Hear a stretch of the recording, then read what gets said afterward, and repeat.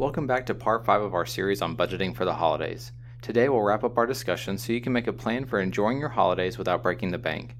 As we've covered, if you really want to enjoy the holidays and still manage your financial goals, the first order of business is to create a holiday budget that you can stick to. It's entirely possible to enjoy the season without feeling like you're depriving yourself, your loved ones, or your financial future. Make a list of everything you'll need and want, estimate how much you're willing to spend, and make adjustments to your budget accordingly. The key is to avoid surprises. Plan for travel, feasts, and festivities so you can really enjoy yourself. It's the experience that matters, and creating memories is priceless, but that doesn't mean you have to spend extravagantly to do it. And remember, one of the best ways to boost your holiday spirits and lift the mood of the people around you is to spread joy by giving in small but meaningful ways to the people in your life and giving generously to those who are in need. None of this has to cost you greatly, and it will give you much more in return.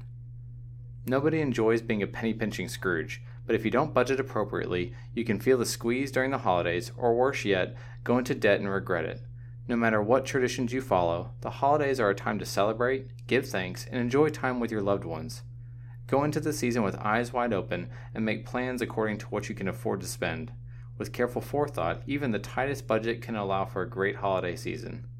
We hope that this series on budgeting for the holidays has been helpful to you. If you have questions or comments, please reach out to us at aspenwealthmgmt.com or on Twitter at aspenwealthmgmt.